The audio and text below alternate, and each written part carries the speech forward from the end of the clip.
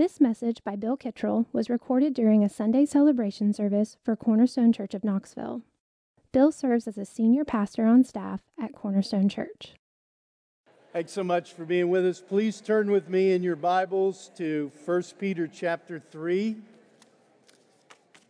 1 Peter chapter 3, continuing our series in 1 Peter. Today we'll be at the end of chapter 3, looking at verses 18 down through verse 22. And I think we're all feeling this amazement at how relevant 1 Peter is. It feels like every Sunday as we look into this book, it has important things to say to us. I don't think today's text is any different. I'm so thankful. This is God's Word. This is God's inspired Word. It's inerrant.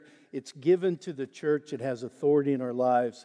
And we're grateful for how it encourages and strengthens our faith as we study it.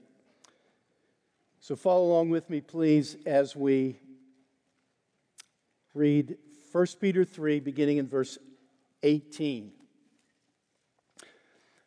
For Christ also suffered once for sins, the righteous for the unrighteous, that he might bring us to God, being put to death in the flesh, but made alive in the Spirit, in which he went and proclaimed to the spirits in prison, because they formerly did not obey. When God's patience waited in the days of Noah, while the ark was being prepared, in which a few, that is 8 persons, were brought safely through water. Baptism, which corresponds to this, now saves you. Not as a removal of dirt from the body, but as an appeal to God for a good conscience through the resurrection of Jesus Christ, who has gone into heaven and is at the right hand of God with angels, authorities, and powers having been subjected to him. God bless us, Lord, as we study your word today. A couple commentators, one said, this is one of the most difficult texts in the entirety of the New Testament. Another one, this paragraph is notoriously obscure and difficult to interpret. So I hope you had a good week. Hope you had lots of fun, resting, watching some ball, having a great time. It is a difficult text, but there is so much encouraging truth in this text that is not obscure or difficult. I'm going to read you from one commentator, Thomas Schreiner, one of the greatest New Testament scholars. He says this about this text, just to give you the main point and kind of get our thinking right as we start to look at it.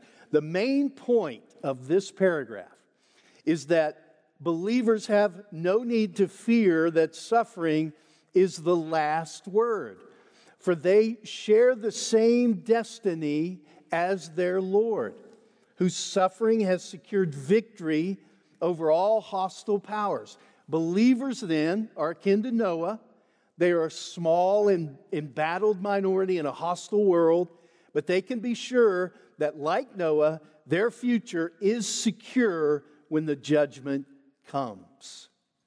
They're like Noah. The main point is there's no need to fear that suffering for righteousness' sake is the end of the story. Their destiny is secure. Jesus reigns and he rules in the midst of our suffering. And it just strengthens us to think about that. To understand this paragraph, what I've done this week, and I think it'll serve us all, is to kind of look at where we've come from and where we're going, because that really helps you interpret this difficult text. So if you remember back last week in verse 17, it's a call for Christians to suffer, if that is God's will for them. That's the context. And it isn't easy to hear this, and Peter knows his readers need help. We need encouragement. We need understanding. We're being called to suffer for doing good. Okay, we need some help. So in verse 18 here, he says, "For Christ also suffered once for sins, the righteous for the unrighteous, that he might bring us to God." Christ also suffered. Christ suffered for doing good. It is God's will for us to suffer at times for doing good, for Christ also suffered. So he's encouraging us. And then down in chapter 4, we'll see in a couple weeks, Peter writes, "Since therefore Christ suffered in the flesh."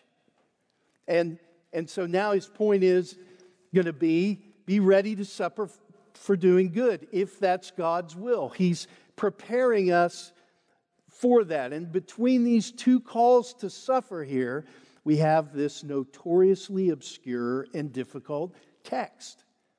And so clearly, the main point of these verses are exactly what Dr. Schreiner said they were. They're to help us and strengthen us and get us ready to suffer for being faithful to Jesus Christ, for doing what is right. His intent is to arm us for the world we live in. It's why the pastoral team wanted to study 1 Peter right now. We need 1 Peter. Actually, for most of the world and for most of history, being a Christian has never been safe.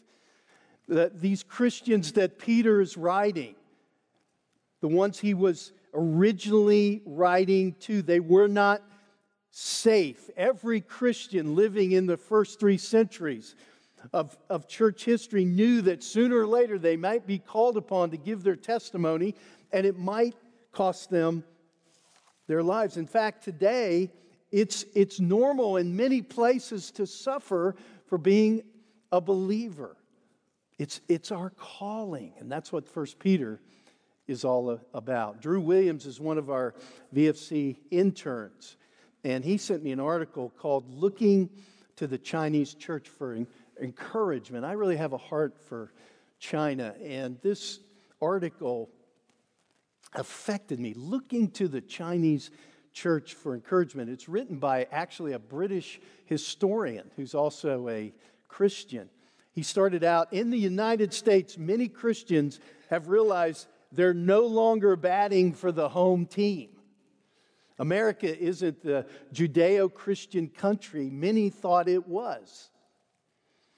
And he says that if we take a global view, we might be surprised to learn that Christianity remains alive and flourishing, even in the face of bad government, exceptional adversity in a country.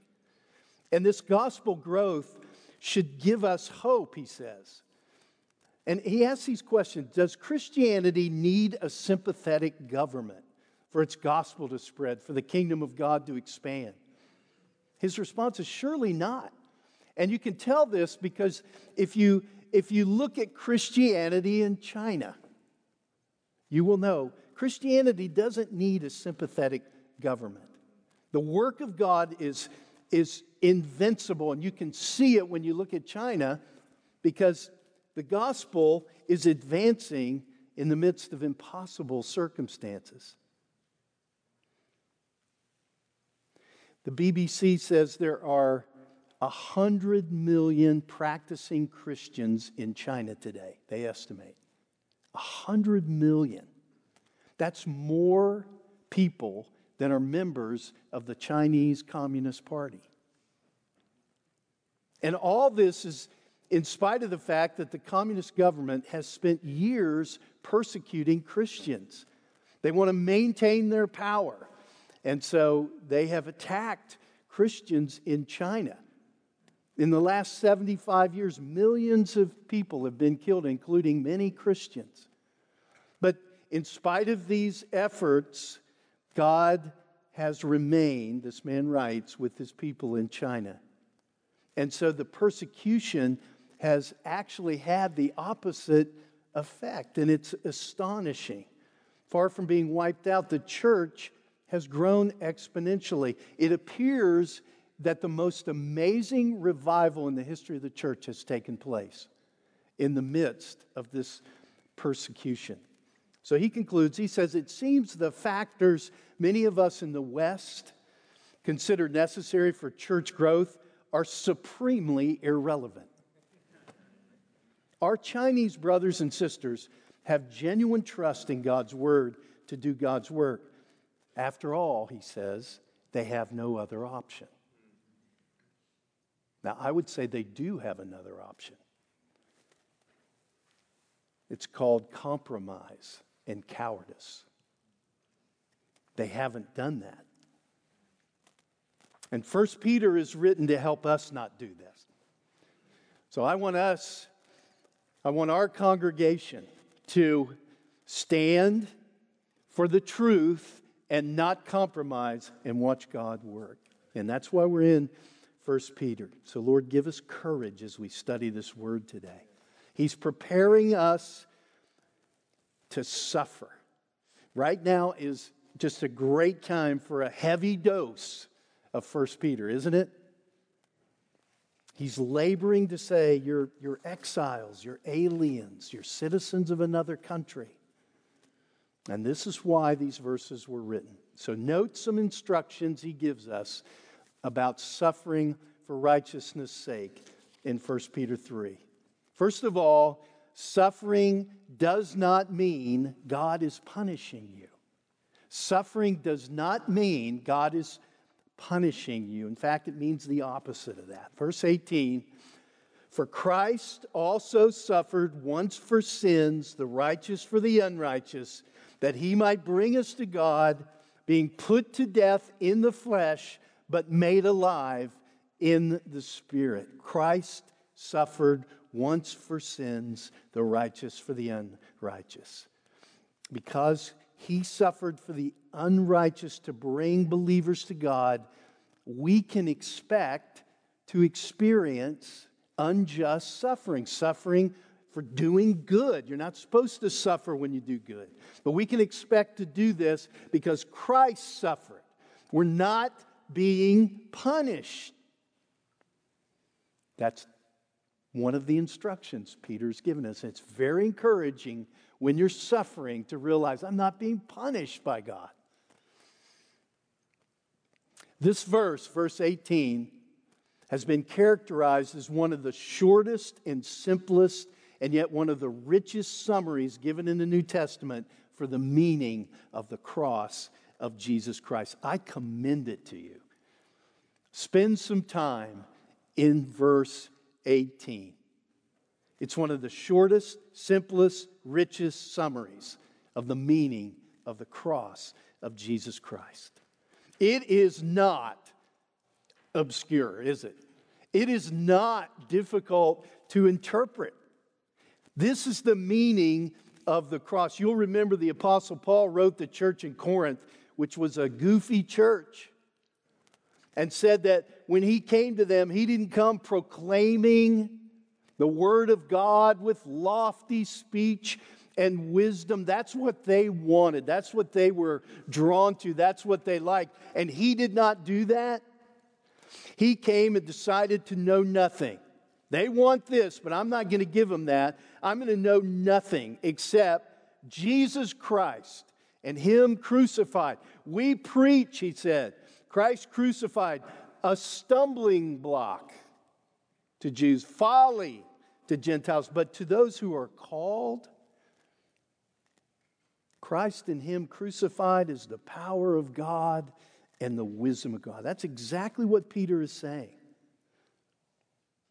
Paul said, this is what Christ sent him to do. This is our mission. This is our message. We want to stay on message. And what a gift to have this verse, this little concise summary of the cross.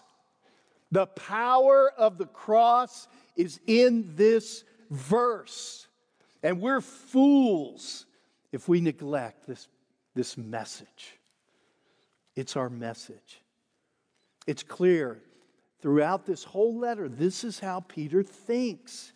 He isn't ashamed of the gospel. He isn't ashamed to return to it again and again and again. And we should never move on from a focus on the cross. I want to encourage you, let's just stop for a minute, to every single day review the gospel and preach the gospel to yourself. Review the gospel, Christians, and preach the gospel to yourself. You can use this verse this week. The gospel is not just for those who are not Christians, so we can preach the gospel to them and see them come to Christ. It's not just for that purpose. Certainly it is for that purpose, but it's for us. We need the gospel today. And this verse is a gift to help us review the gospel and preach the gospel to ourselves every day. It says, Christ is our substitute. Here's the gospel. This is the meaning of the cross, the message of the cross. Christ is our substitute. Verse 18, Christ suffered the righteous for the unrighteous. He died as our substitute. He took my place. He took the penalty I deserved. He bore it for me. He was innocent. I was guilty. My sins were counted as His. His righteousness is counted as mine. He died for the sins of others. It was the fact that He was sinless that qualified Him for this great substitutionary work. We needed it because of our sin. He was qualified because He had no sin. Amen. That's the meaning and the message of the cross. He was our substitute. He died for our sins, He atoned for our sins, and He reconciled us to God. Note also that His death was sufficient. He suffered once for sins. If you remember, the Jewish priests every year on the Day of Atonement would offer sacrifices for sin annually, again and again and again. He suffered once. It was final. The debt is paid in full. His atoning work is absolutely sufficient. His suffering was an example for us, but it was much more than that. His sufferings are unique. He suffered once for sins. That's plural. Sins, everybody said. He bore the mass of sins for mankind in His death. It was sufficient. And that's why He said on the cross, what did He say? It is finished. Our friend Tony Carter has just come out with a new book. I told him, you write them, I'll sell them. It says, when Christians proclaim the finished work of Christ, they are directing readers and listeners to the central moment in the central event in the history of salvation. If you are looking anywhere else for what Jesus alone can do, you are shrugging at Jesus' words from the cross. If you think you need anything else in addition to Jesus, you've not truly grasped the magnificent and holy weight of His words. It is finished. Doesn't that minister to your soul? It is finished. Peter doesn't want those who are suffering for doing good. Suffering for righteousness' sake, to forget that Christ, He's our great King, He's our Savior, He suffered.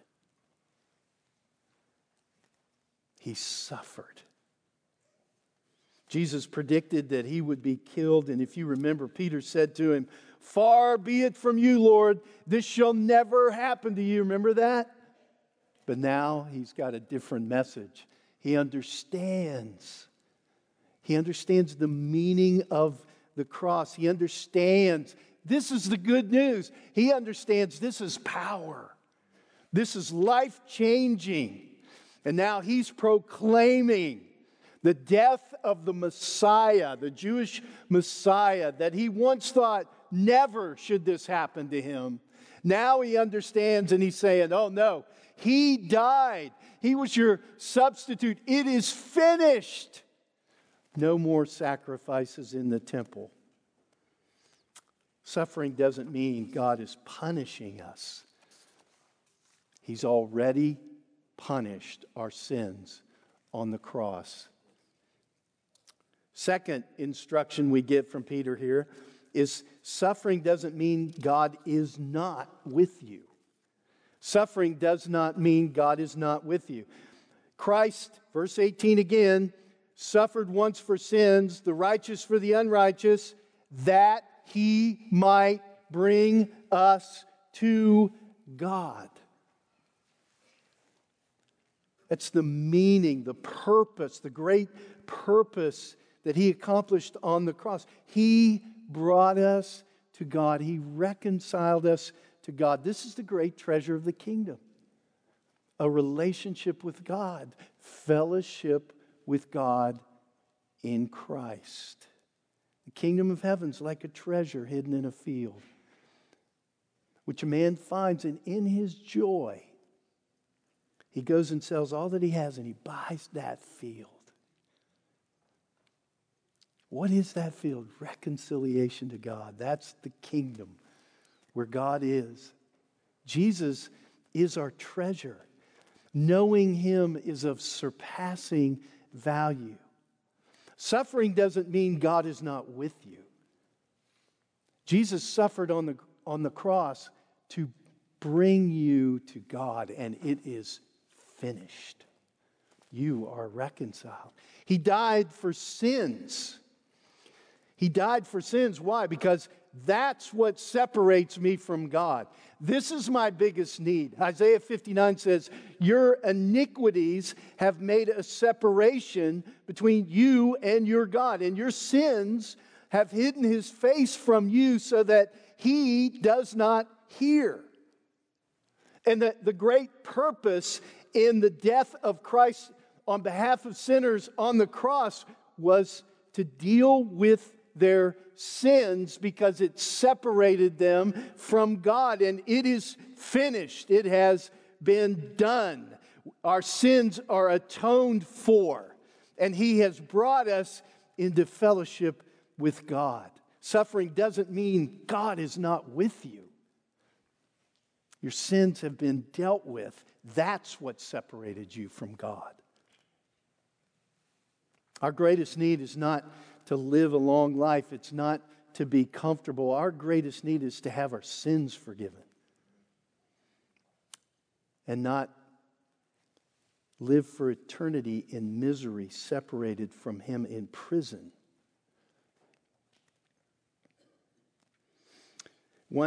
Apparently, one devastating effect of the pandemic is the loss of certain fast foods. I just read an article about that this week. The pandemic has left Americans with fewer choices, and some people are making it their mission to get these choices back. You may have heard of change.org. It's a website started by some university students. It calls itself the largest social change platform in the world. They have 100 million users. And this is where many are turning to get some of these foods back on menus. It's become a hotbed of agitation for food companies. There are almost 1,900 petitions on the site calling for the return of a food item. I don't want to ask you to raise your hand if you've been on there doing this. But I can point out some boys I bet's been on that website. Thousands of people have signed on to more than a dozen positions, for example, demanding for McDonald's to return their chicken snack wraps to their menu. I didn't even know they had chicken snack wraps. One University of Kentucky college student said she sat in her car in the parking lot alone and confused. She said she couldn't figure out what she was going to do without the chicken tortellini Alfredo pasta, that Panera Bread yanked from its menu. So I'll just call it chicken Alfredo pasta. And they yanked it from her menu. She sat in the parking lot I don't know what I'm going to do. She's confused. She says there's no substitute for the comfort derived from that $10 plate of pasta.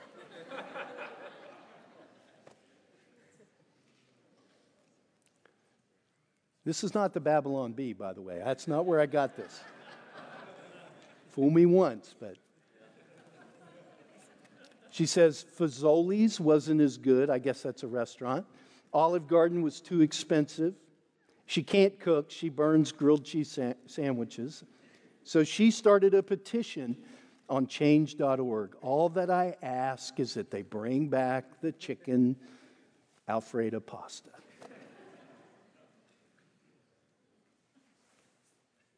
No comparison to the comfort. Now, it does make me want some of that pasta, so I'm with you on that. We're all going, man, when they bring it back, I'm getting me some of that. But what comforts us?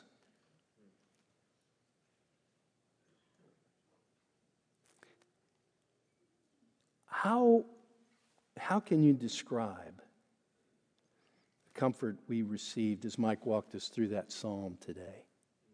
How can you describe what it's like to have to be brought into a relationship with the living God?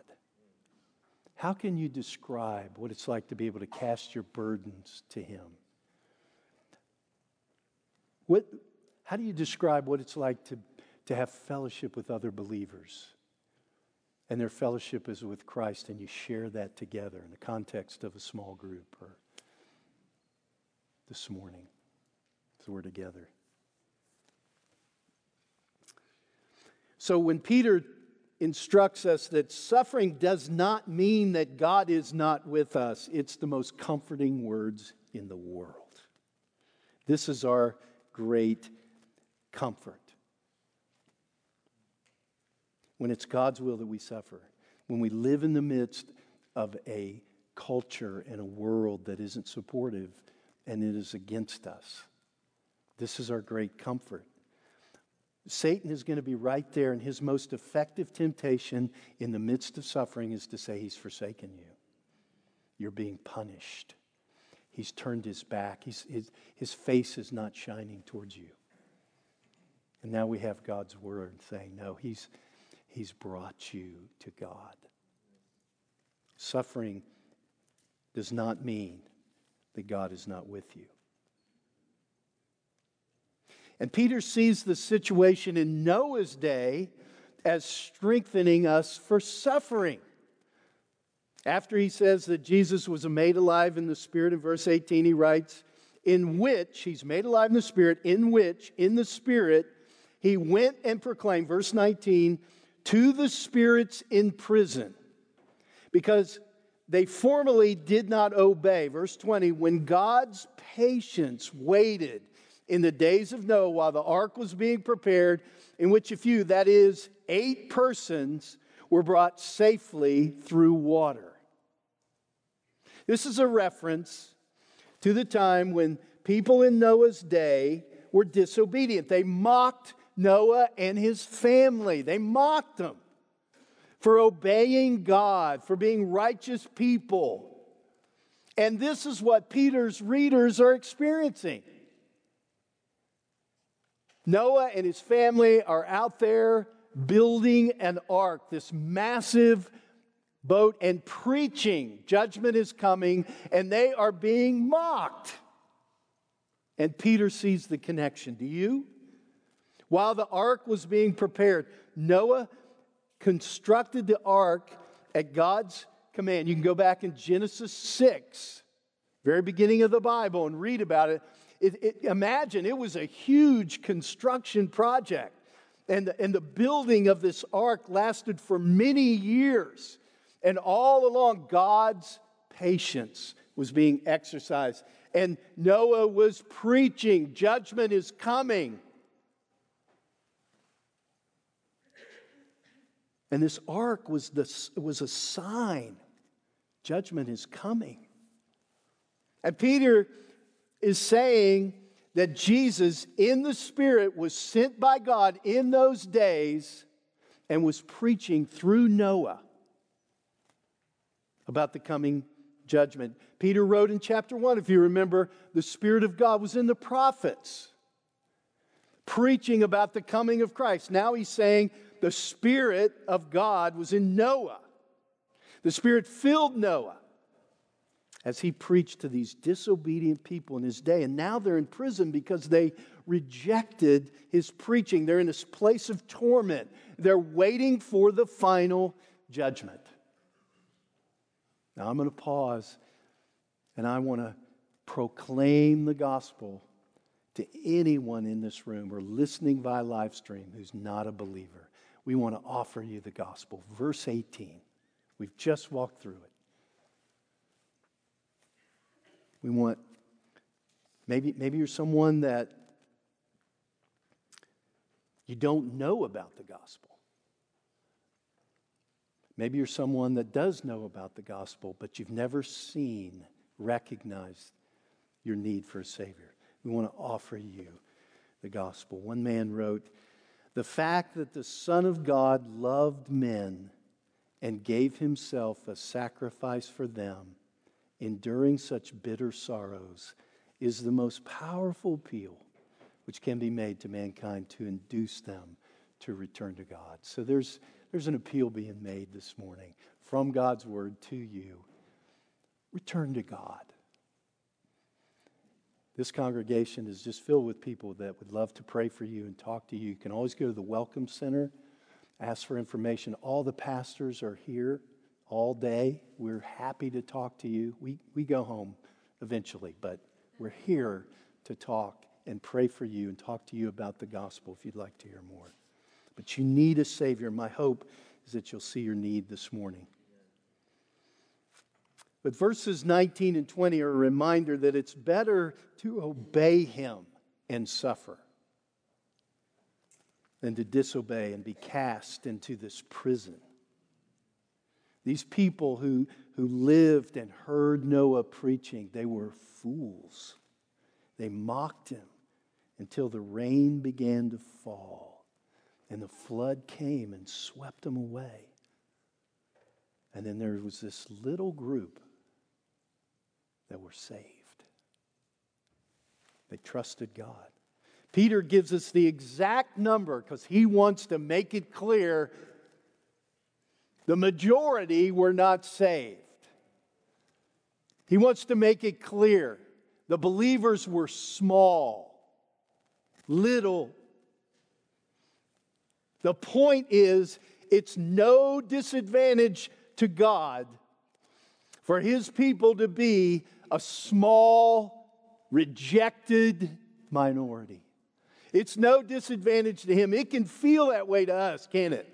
If you are a minority with God, you can feel like a fool. I'm a fool. The majority is against me. But let me tell you, it is no disadvantage to God. None. If you are a minority with God, you will be saved.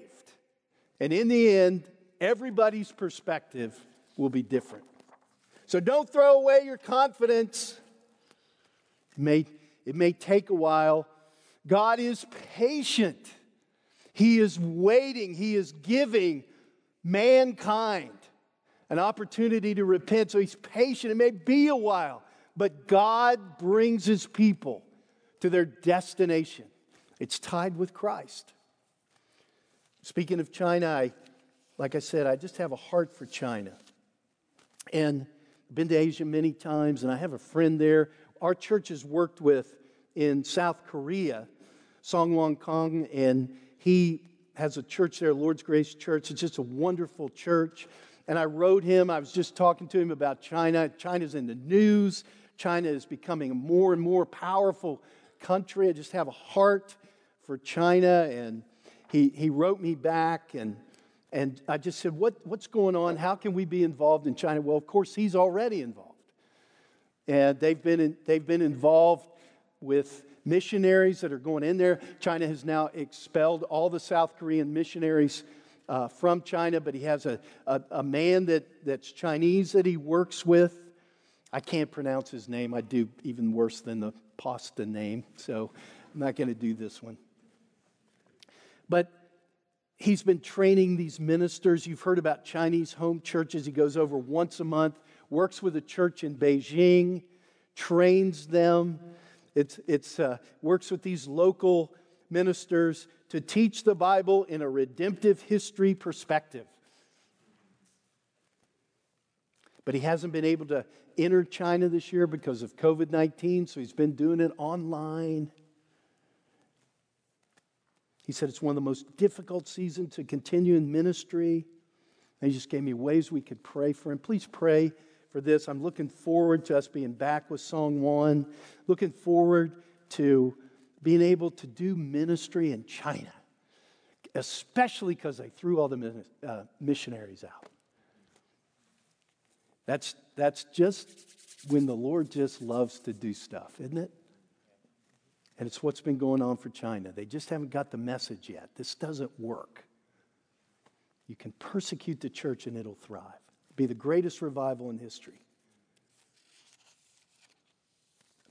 Don't despise this one little missionary going over and working with little house churches. It just sounds so small, doesn't it? Yeah, it sounds like 8 people on an ark. That's the point. We feel that way, don't we? Just all that's going on in our culture. I mean, if you are a Christian who believes this is God's word and the gospel is the power of God into salvation, you are not in the majority.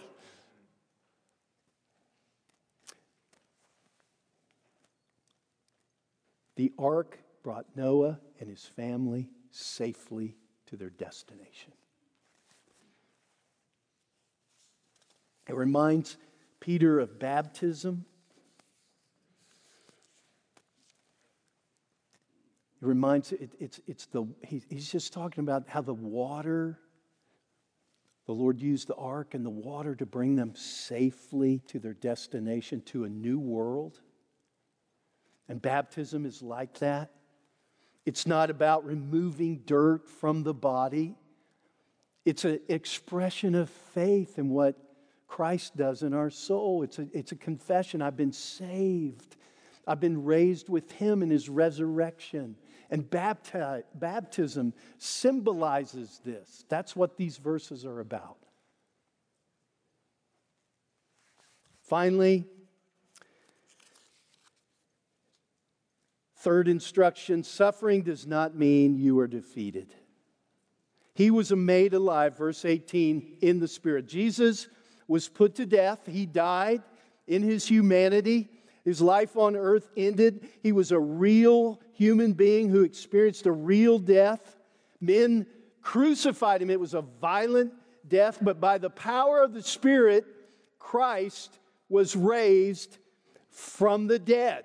His resurrection was a great victory. He's exalted now on high. He's ascended on high. And believers are united to Him by faith. And because of that, they experience His victory. You share His destiny. Sin is defeated. You no longer have to serve sin. You've been set free. There's no more condemnation. Death is defeated. You have assurance in your soul, a seal, a guarantee that you've been raised to new life, resurrected life. And His victory means freedom from fear. Tim Keller is a well-known Christian author and pastor. Many of his books we have available in the bookstore. He's written a wonderful book on suffering. He was diagnosed with pancreatic cancer.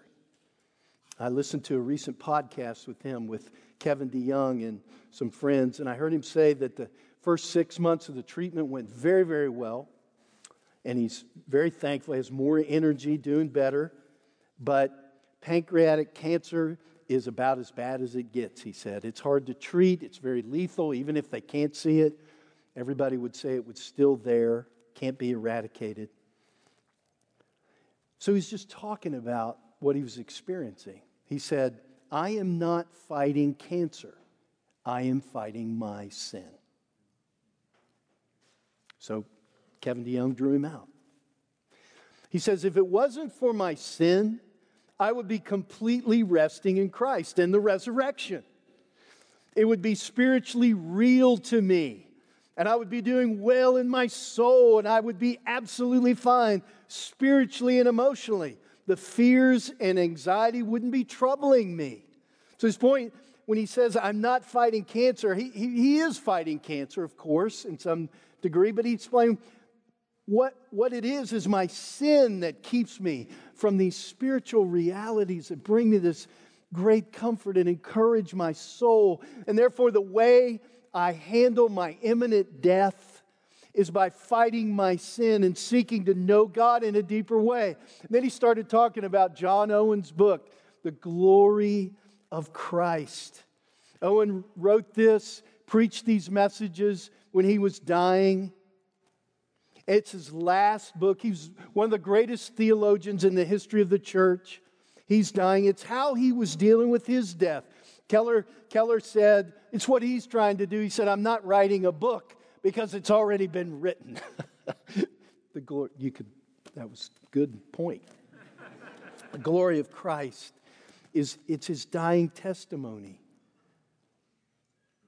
One early editor said, it's instructive to peruse the solemn musings of his soul when weakness, weariness, and the near approaches of death were on his mind. His thoughts were fixed on the glory of the Savior, whom he was soon to see. On his deathbed, the day he died, the guy that was publishing the book, The Glory of Christ, came to tell him, Doctor, I've just been putting your book on the glory of Christ to press.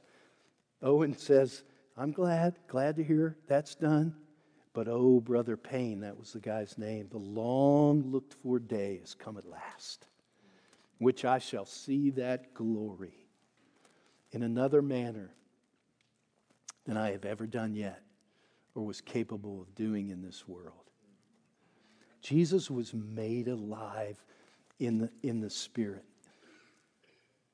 His victory was complete. Tim Keller and John Owen are right.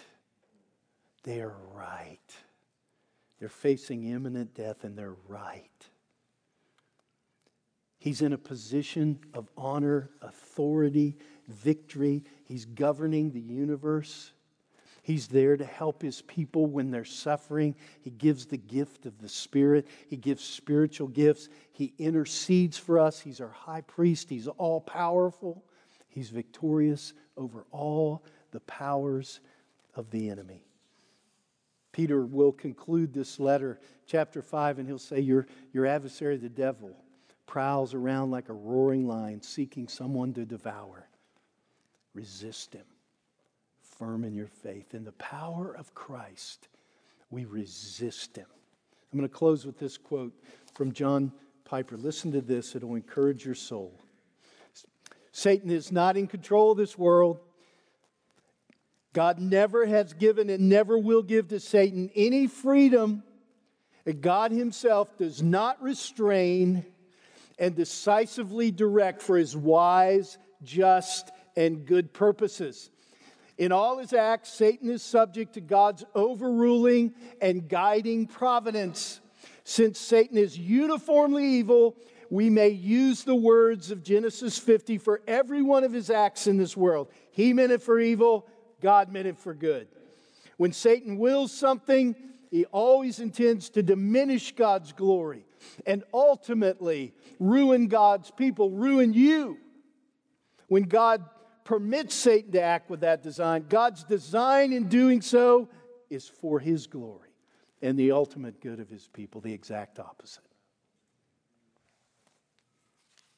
So rest assured today that when you suffer for righteousness' sake, when you're rejected, when you're mocked, when you're ridiculed, you can rest assured He is in control.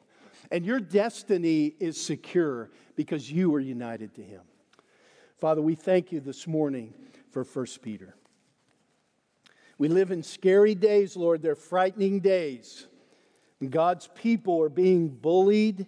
God's people are being criticized. They're being attacked, persecuted like never before. And we thank you, Lord, that you've brought us to 1 Peter to encourage our soul. And I pray for every member of this congregation, everybody watching via live stream, all our guests, everyone, Lord, who is seeking to serve you and obey you. Lord, if they're suffering for righteousness' sake, I pray they would stand firm. Amen. Lord, give them your Spirit and give them the gift of courage in Jesus' name. Yes. Amen. You've been listening to a message given by Bill Kittrell during a Sunday celebration service at Cornerstone Church of Knoxville. To find out more about Cornerstone Church of Knoxville, visit us at www.cornerstonechurchofknoxville.com or call our church office at 865-694-4356. We'd love to have you join us in our mission to treasure, grow in, and proclaim the gospel of Jesus Christ.